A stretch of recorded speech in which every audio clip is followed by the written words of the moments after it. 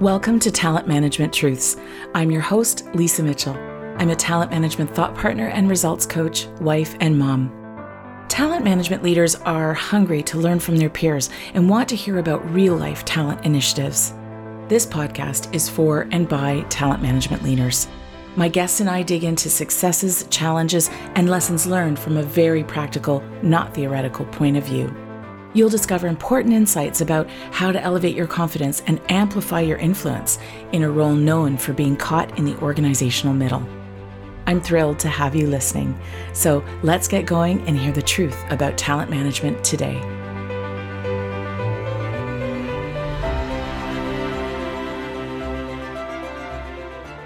What do business stakeholders really want from HR and talent?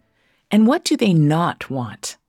So much of the work I do with my talent leader clients is to help them figure out how to build or improve stakeholder relationships. In this second year of the show, I'm expanding my guest list to include some amazing leaders from other areas of business. Leaders from operations, sales, marketing, communications, IT, finance, and more. Tune into this episode for a hefty dose of practical inspiration for how you and your team can elevate your stakeholder relationships. My guest is Shannon Hamilton. Shannon is Vice President of Sales for BlackBerry Radar, overseeing the company's strategic growth and adoption, and she boasts nearly 3 decades of experience in supply chain operations and sales. Full disclosure, Shannon is one of my best friends and has been for over 25 years since we first worked together on the same management team. Not only is she my friend, but I admire this woman on a professional level like you wouldn't believe. She is really one of the most authentic and brilliant leaders I have ever met. Enjoy.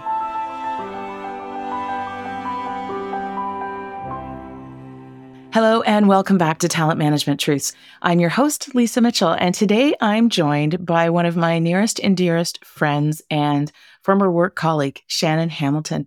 Shannon is Vice President of Sales at BlackBerry Radar, and she joins me today to bring a bit of a new perspective to the show, which is that of an operations and sales leader perspective, stakeholder perspective. Welcome to the show, Shannon.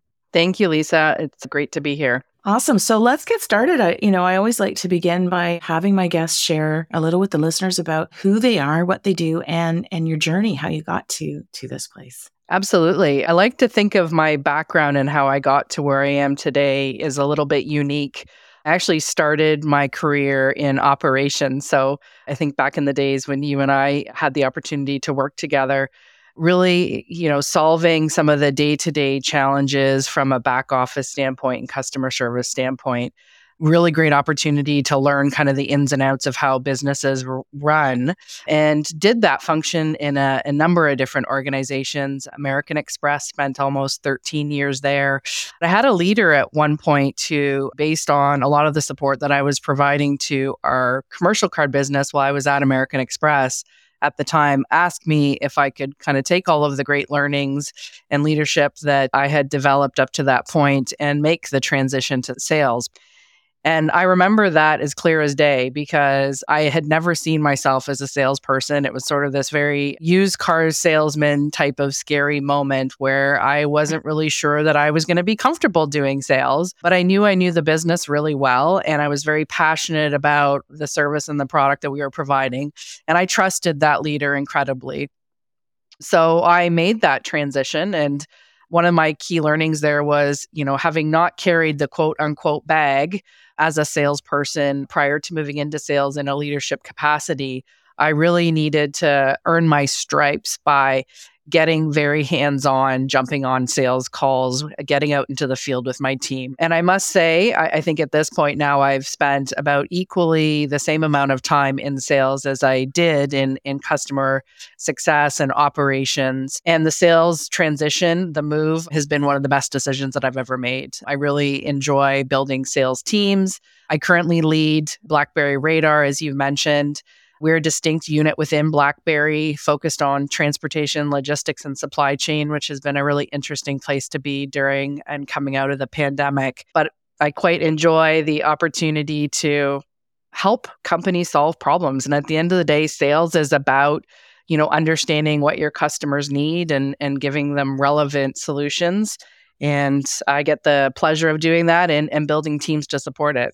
So thank you for that background because I still remember you and I having lunch at the shops of Don Mills, I think it was. We would meet up there and you telling me about this opportunity, this leader having approached you, and you were really mulling it over. And I was mulling my own kind of career shift. I'd had an offer come through at the time I just remember it so clearly. So I'm glad you made that move because clearly it suits you.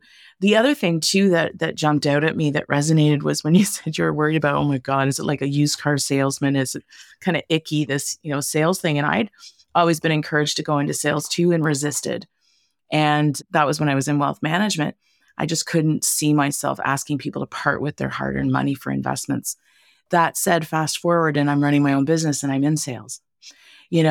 What I've learned is that you have to really believe in what you offer and the value you bring. And then it doesn't feel like, you're a snake oil salesman. You're simply offering value, not selling somebody something they don't need, which is really, really important. And in the end, I think just for the audience, for the people listening, is that everybody's a salesperson. Right. Ultimately, we need to be able to clearly speak to the value in order to be able to influence, in order to make progress and so on. So I think we all have a bit of sales in us and need it to be successful. Any comments on that from your viewpoint? Absolutely. I think we're always selling, whether we're internally selling to stakeholders that we're working with, again, small organizations, big organizations. You need to be able to convey, a compelling value proposition, have conviction. I always say be fiercely curious, ask questions to understand. These are all good sales, skills that you learn. But the people that can do it sincerely and have passion behind it, I think just obviously, in my opinion, come across as those top performers and tend to deliver, some exceptional results. But we all do it, and it's a good skill to learn early on. Yeah. I think we have to reframe it from, it's something that's kind of slimy and uncomfortable into, it's a valuable thing, right? To help people understand what you're bringing to the table, which brings me to my next question. So in a lot of the work that I do, so I work one-on-one, as you know, with talent leaders as their thought partners. So this is folks in L&D or OD or employee experience people, HR. I work with them both one-on-one and in group programs. And something that comes up a lot is this desire. Some people have it, but a lot of people want more of it. If they do have a little bit, they want to have more airtime with the business, which makes me crazy because I think the business of people is really, there's people operations, right? It's a fundamental part of the business, but we tend to say, oh, there's HR when you're in it, and then there's the business. And so, my clients are often thinking about like, how do I earn the right to be at that table? And how do I increase my influence? And how do I, how can I be more effective in helping these folks? Mm-hmm. So this is where getting some of your insight and examples from your long career will be helpful. So when you think about the best collaboration you've ever experienced with an HR/talent management function, what was that? And could you tell us about it? So I'm thinking about a couple of examples. Collaboration is really important. And I think I probably didn't touch on this enough in my introduction, but I've worked for larger organizations like American Express and Intuit, and then decided to transition into some earlier stage startups. So I wanted to take all of the skills and the structure and the learnings around what it means to operate in a bigger structure organization and help a company, and multiple companies have done this now, really grow and scale.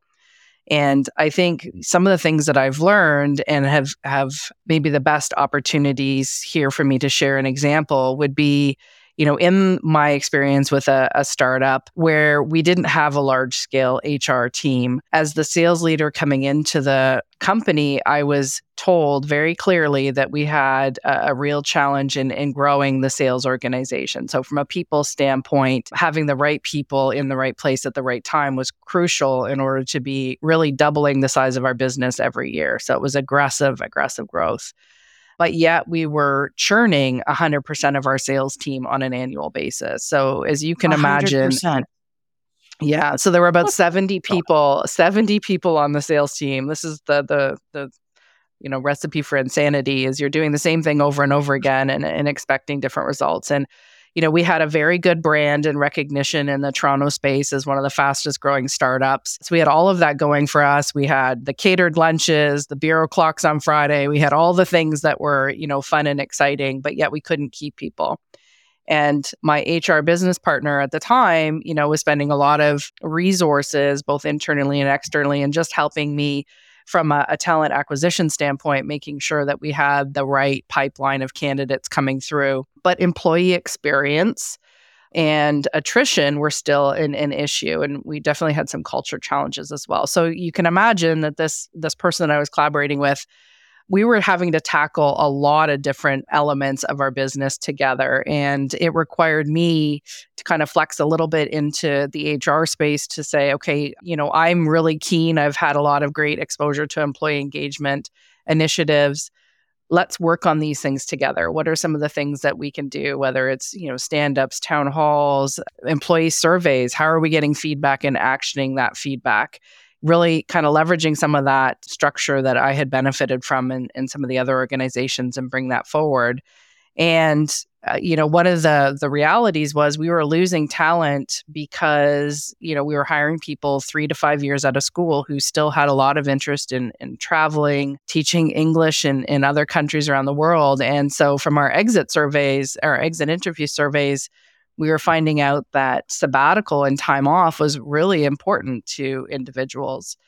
And so my HR business partner was really supportive and working with me on how do we sell the return on investment that it would take in order to help the broader organization realize that if we could stem some of this massive attrition that we were having, and these folks were our top performers. They were the ones that, we really wanted to keep within the organization. But if we could build a training and development program specifically focused on sales, people aren't coming out of college and university with training programs and skills related to sales. It's often something people have fallen into. And having a curriculum with an end goal being a paid sabbatical would be a benefit. It's an investment, but a benefit. And that opportunity to collaborate on both the curriculum and understanding of the type of people we were hiring and how we were going to get them to stay, working together on that was, probably one of the key successes that I could say I've looked back on and feel really good about. I'm sure for that HR business partner, it would be the same too, because talk about turning tradition on its head and paving new paths. This is very innovative. Now, granted, a startup organization, so maybe more open to that, a little bit more agile, ready to embrace something that's not been done before. And I believe this when you were telling me earlier before we were recording, it was a 2-year curriculum, right? It was a 2-year curriculum. And we were selling to higher ed. Yes, selling to higher ed. So the sales curriculum was two years. So it sounds like, what do you mean you get paid time off? But if you think about the cost of 100% churn with a staff that size, and you need people to stick it out for the 2 years and keep growing and learning, I think you could make the numbers work. It's really interesting. So with this program at Top Hat that, such a beautiful collaboration with HR, how did it play out? Yeah, great question. So there were a number of initiatives that I was working on to really combat the overall attrition that we had. But I will say that, looking at things like our compensation plan, the timing of our commissions relative to our goals and expectations, in addition to the sabbatical that we offered at the end of this 2-year program, improved our attrition by 50%. So it was significant. We, definitely still had work to do. But I would say, there's never one thing that is driving that level of attrition. There were culture elements, employee engagement. So it was nice to be able to know that, looking at the issue in totality, we were able to break down and come up with a few initiatives that had real impact and lasting impact with the team. Okay. Yeah, that's impressive, 50% reduction. And I hear you. It was just the beginning. There's so many environmental factors. That's why it can feel overwhelming sometimes, right, to tackle these things. But congratulations, that's quite a success story. So let's sort of dig into, knowing that the listeners are really people, leading in the HR OD learning space. When you think about leaders in those areas that you've valued over the years, that you've enjoyed working with, what was it about their approach, or, not necessarily what they did, but their approach that stood out for you as a business leader? Yeah, I think we're probably coming up with a similar theme here, and it's really collaboration. I'm somebody that I don't want to work in isolation. I like to ideate and really have my partners kind of understand what are the goals that I'm trying to drive. I also thought about times when I was at American Express and we needed to make some big changes with regards to inside sales and outside sales and territory, and really kind of push the boundaries on some change management initiatives that were going to have impact to people, impact to goals, but also drive our overall business success. And I like to be able to step back and give context and explain sort of where I'm coming from, and then have a partner who's really going to work with me on saying, okay, what can we do? What's possible? How do we break this down into chunks and kind of work on that together versus me just coming with a list of saying, I need X, Y, and Z, because there may be things that I'm not considering. So really having that partnership to be able to work through what's the end in mind? What am I trying to accomplish from a business strategy standpoint? And then how can my HR business partner kind of work with me to break that down into chunks and, keep me honest too, because sometimes, the pace of change that I want to operate under, as an example, and especially being in sales and thinking about some of the startup environments that I've been in, we need to move fast. And so being a bit of a balancing component to the reality of how quickly we can go from a people standpoint is important to have as well. Oh, I'm so glad you brought that up, because having, run business functions like outside of HR as well as HR, like I completely relate to that, this need for speed. And yet having been certainly, both on the HR side and the L&D side, you feel that urgency from your clients and you want to meet it. And yet often there are very real parameters and limitations, right? And often it's just the leaders don't know what they don't know. So I think, it's important not to sort of shut down and help say, okay, well, let's walk around this, because what's really involved to implement this involves, right? And spell it out. So what I'm hearing from you, I'm just going to recap. So, you value collaboration, a chance to ideate with this partner, to get them to help you push your boundaries and look at, change management. It really sounds like helping you think through what you need and get that clarity, and then that breaking down into chunks. Absolutely. And, being in bigger organizations, and I'm thinking about, the last 6 months since I've joined BlackBerry, it's also helping me not reinvent the wheel. Like I have, challenges within my team from a change management, culture development standpoint. And I know that there's going to be resources that I can tap into. And I could spend a lot of time trying to create it myself, but I'm looking to them to help navigate the bigger organization so that I can move a little bit quicker, but take advantage of, tools and resources that are already internal as well. So absolutely. Yeah. Well, and as a newer leader to BlackBerry, as you say, within 6 months, I mean, it's really leveraging their knowledge capital, what they already have, and their relationship capital, what they already know, right? Assuming that they've been there longer than you. So helping you navigate the organization and access resources is huge. And you know what? If I were to write a book, what just went through my mind? If I were to write a book around how to help, maybe I should. Shannon, this is a good idea. That's a really good idea. If I were to write a book around how to help HR business partners, HR leaders, and L&D, OD professionals work more effectively with stakeholders, these are some of the key tips that I would definitely include. Like and I think that, it's realistic and it's not scary. It's about like, yes, this person is my internal client. And, a lot of clients do show up with prescribed solutions. Like, I have this problem and here's what I want you to do with it. And that can be intimidating for a lot of talent professionals, right? They're sort of like, oh, okay. And earlier in their career, a lot of times they'll just take it at face value. I know I've made that mistake, and okay. And I create the program and I roll it out and I do whatever, sort of took orders, and it doesn't actually have the impact because we never got to the root cause of the issue. I say that to my team, you need to ask why at least 3 times, but ideally 5 times in order to get to the root cause of something. And we need to do that with our prospective customers. And I do that internally when I'm trying to understand, why are we taking a certain approach? Is there an opportunity to do it differently? But I can't just take the surface answer. I need to probe a little bit deeper. Yeah. And I think, partners that I've worked with before have done it in a constructive way, not to challenge because it isn't the right thinking, but to really try to get to what's the root, where do we need to start, and how are we going to make this successful? So yeah, I've taken that approach and used it a few times. Yeah, excellent. So, okay, so let's kind of flip over from, what has worked for you in partnering with talent and HR folks to what hasn't worked. Just, and you don't have to give specifics clearly of where you were and so on, but just like, what are some things that kind of, if you could tell us what we should avoid? Yeah, you know what? I think it's probably just the flip side of what we were just talking about is, giving you giving me a prescriptive answers. Well, this is the way it is, and this is the way that we have to do it.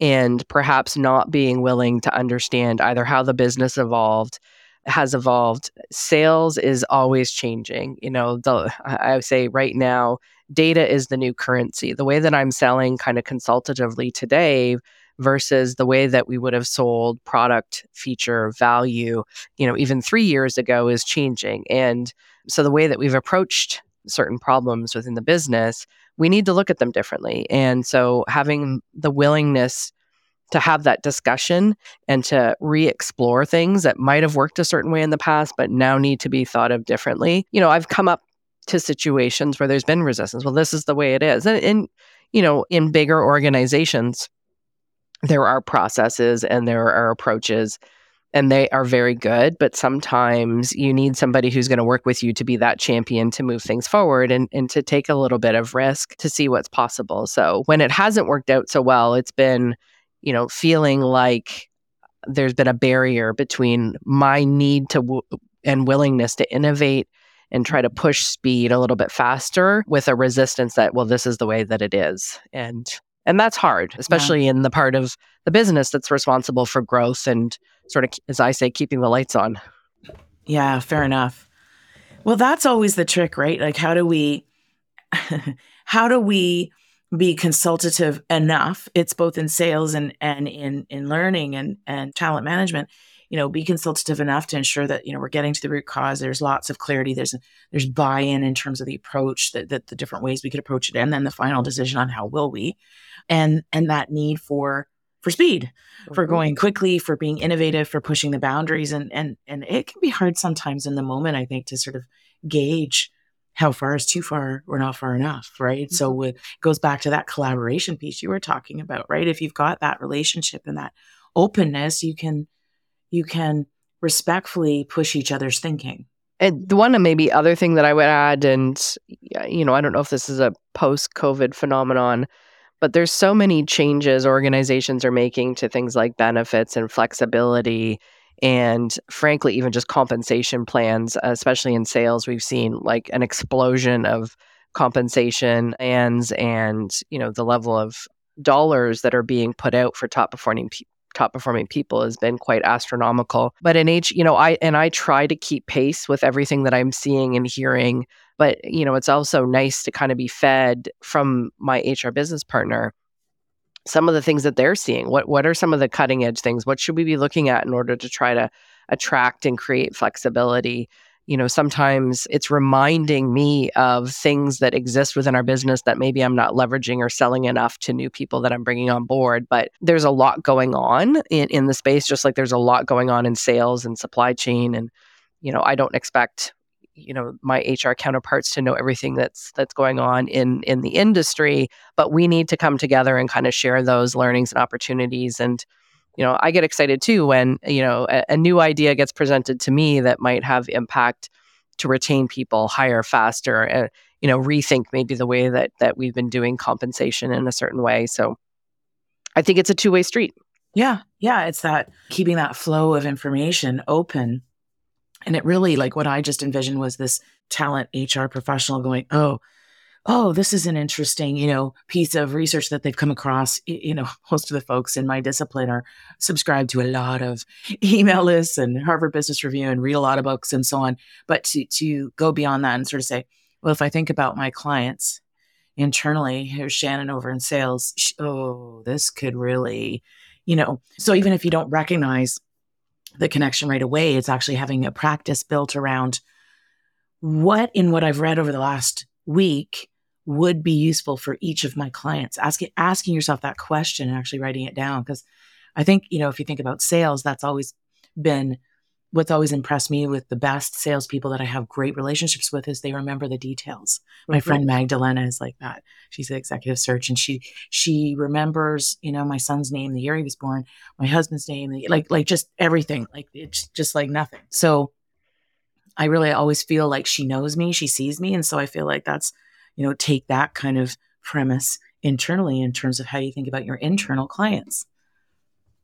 Yeah. I think that's a really great example of just a better way to build an overall relationship. And I don't know, there's to me, that's how I build relationships with my, all of my key stakeholders, I would call them. They're not just HR business partners, but my key stakeholders. I need to do the same thing in marketing and technology and in finance. So I think it's just a means of how you work, especially in larger matrix organizations, in order to try to make sure that, everybody's got a similar understanding. You're leveraging I always say that, the sum of the team is not in its individual parts. It's more everybody's collective experience that's going to make the business stronger. And in order to tap into that, you need to have collaboration and open communication and idea sharing. And that's the fun part that's been, I think, in working in some smaller, and even BlackBerry, the division that I'm in is a sort of startup within the bigger business,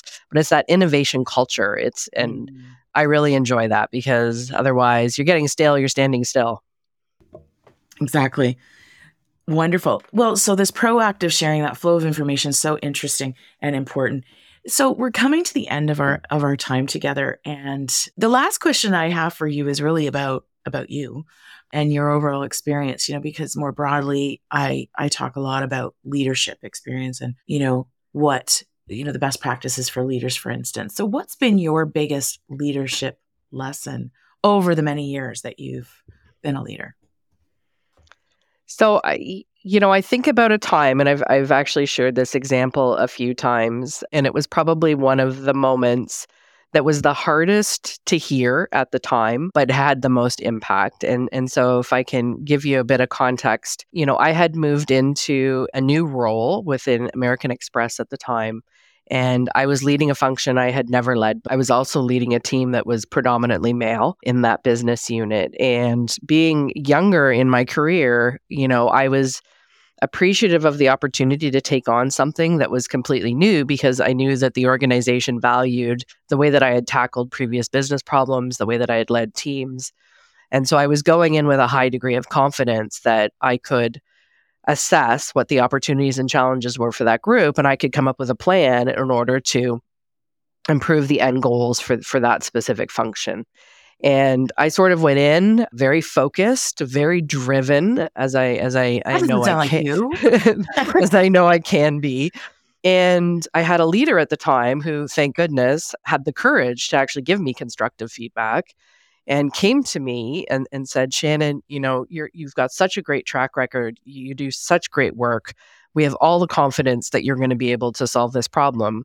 But did you know that the team that you've just taken on is not really loving your approach? They're actually finding it difficult to work with you right now. And I was shocked. I couldn't believe it. And, one of the things that leader had the courage to give me feedback on was, you're not connecting with the team. It's not that they don't see your vision and they understand that there's process changes and system changes that need to take place. I was in an operations role at the time, but they just want to be able to have trust in you and follow you as a leader. And the thing that I learned was I was charging forward. It's that scenario where you're charging the hill as the leader and you look back and nobody's behind you. And I had missed the opportunity that, in a couple things, and in my maybe stereotype of the team, it was a male team. They were very tenured. They knew what they were doing. And I missed that opportunity to just connect with them as individuals, their families, their personal life, their career journey within American Express to the point that they got into that role. And it was a real eye opener because I had always seen myself and had really good feedback that I connect and, I can be a strong communicator and I can build consensus and I can help drive change. But I think the balance at that moment was being so driven and focused on the end goal and maybe having some, stereotypes around how I was going to work with that team. These things weren't all working well together. So, the combination of getting the feedback and realizing I needed to slow down a little bit and take the time to also explain why we were making changes, how it was going to benefit the team, seek input, and really kind of probably do the things that I had done before, but I came into this opportunity very driven. And I think in hindsight, made me realize that sometimes you need to go slow to move fast. Yeah. That's what I always say. Interestingly enough, and the people, being authentic and connecting with people, even early on when you join new teams, is so important, because when you can build trust and people have a good understanding of where you're going, even if they disagree, right? I'm always a big believer. Challenge me if you don't understand. We can agree to disagree, but at least we'll have a common understanding together. Missing the opportunity to connect with the team was a big learning, and also making sure that you're as much as I can move fast, that I slow down to make sure that I've got everyone around me and with me so that we're all kind of moving lockstep together. So a quick follow-up question on that one, because when you mentioned the stereotypes piece, do you mean because they were all male and you were a younger female? And so, yeah, because I could see that that, and a lot of women listening will relate, right? You tend to sort of say, oh, men don't need as much connection and I need to show them what I can do. I need to come out guns a-blaring, right? Charging that hill, as you put it. I don't love the war metaphors, but hey, that's what came to mind here. But, I think it's a very real thing. So it's checking your assumptions. So key when you're onboarding. That actually makes me think of another episode with Melissa Law when it's called Onboarding Yourself. I can't think of the episode number, but she had been on previously when she was working more independently as a coach. And then she'd rejoined a new organization as their leader of talent. And, we had this great discussion about, with her insight into building onboarding programs and how to bring people on in an elegant, effective way. Mm-hmm. She was trying to use those same principles to onboard herself, right? And one of the key things is don't make assumptions, right? Because we think we know.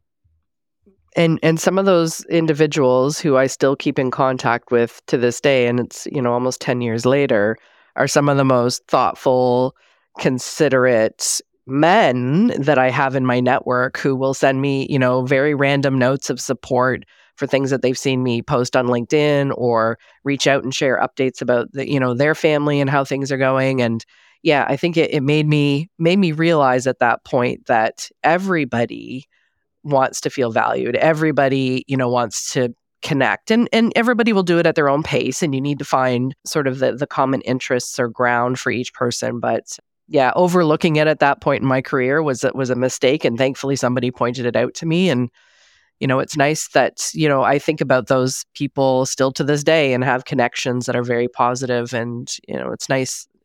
That's a nice memory of that time, especially as I've continued to grow in leadership. Well, and what a beautiful mistake, really, because, I firmly believe it's hard in the moment. As you said, it was hard to hear that errors that, times when we fall down on our face and, we're sort of like gobsmacked. What, it's hard. And those are usually the most powerful learning experiences that make us so much better, evolve us into more agile humans. Yeah. Not just leaders. Beautiful. Well, I want to thank you so much. I love you. You're an amazing friend and you're an amazing leader. And I appreciate you coming on the show. Thank you, Lisa. Thank you for the opportunity. You're doing great with all your podcasts. Thank you. Take care.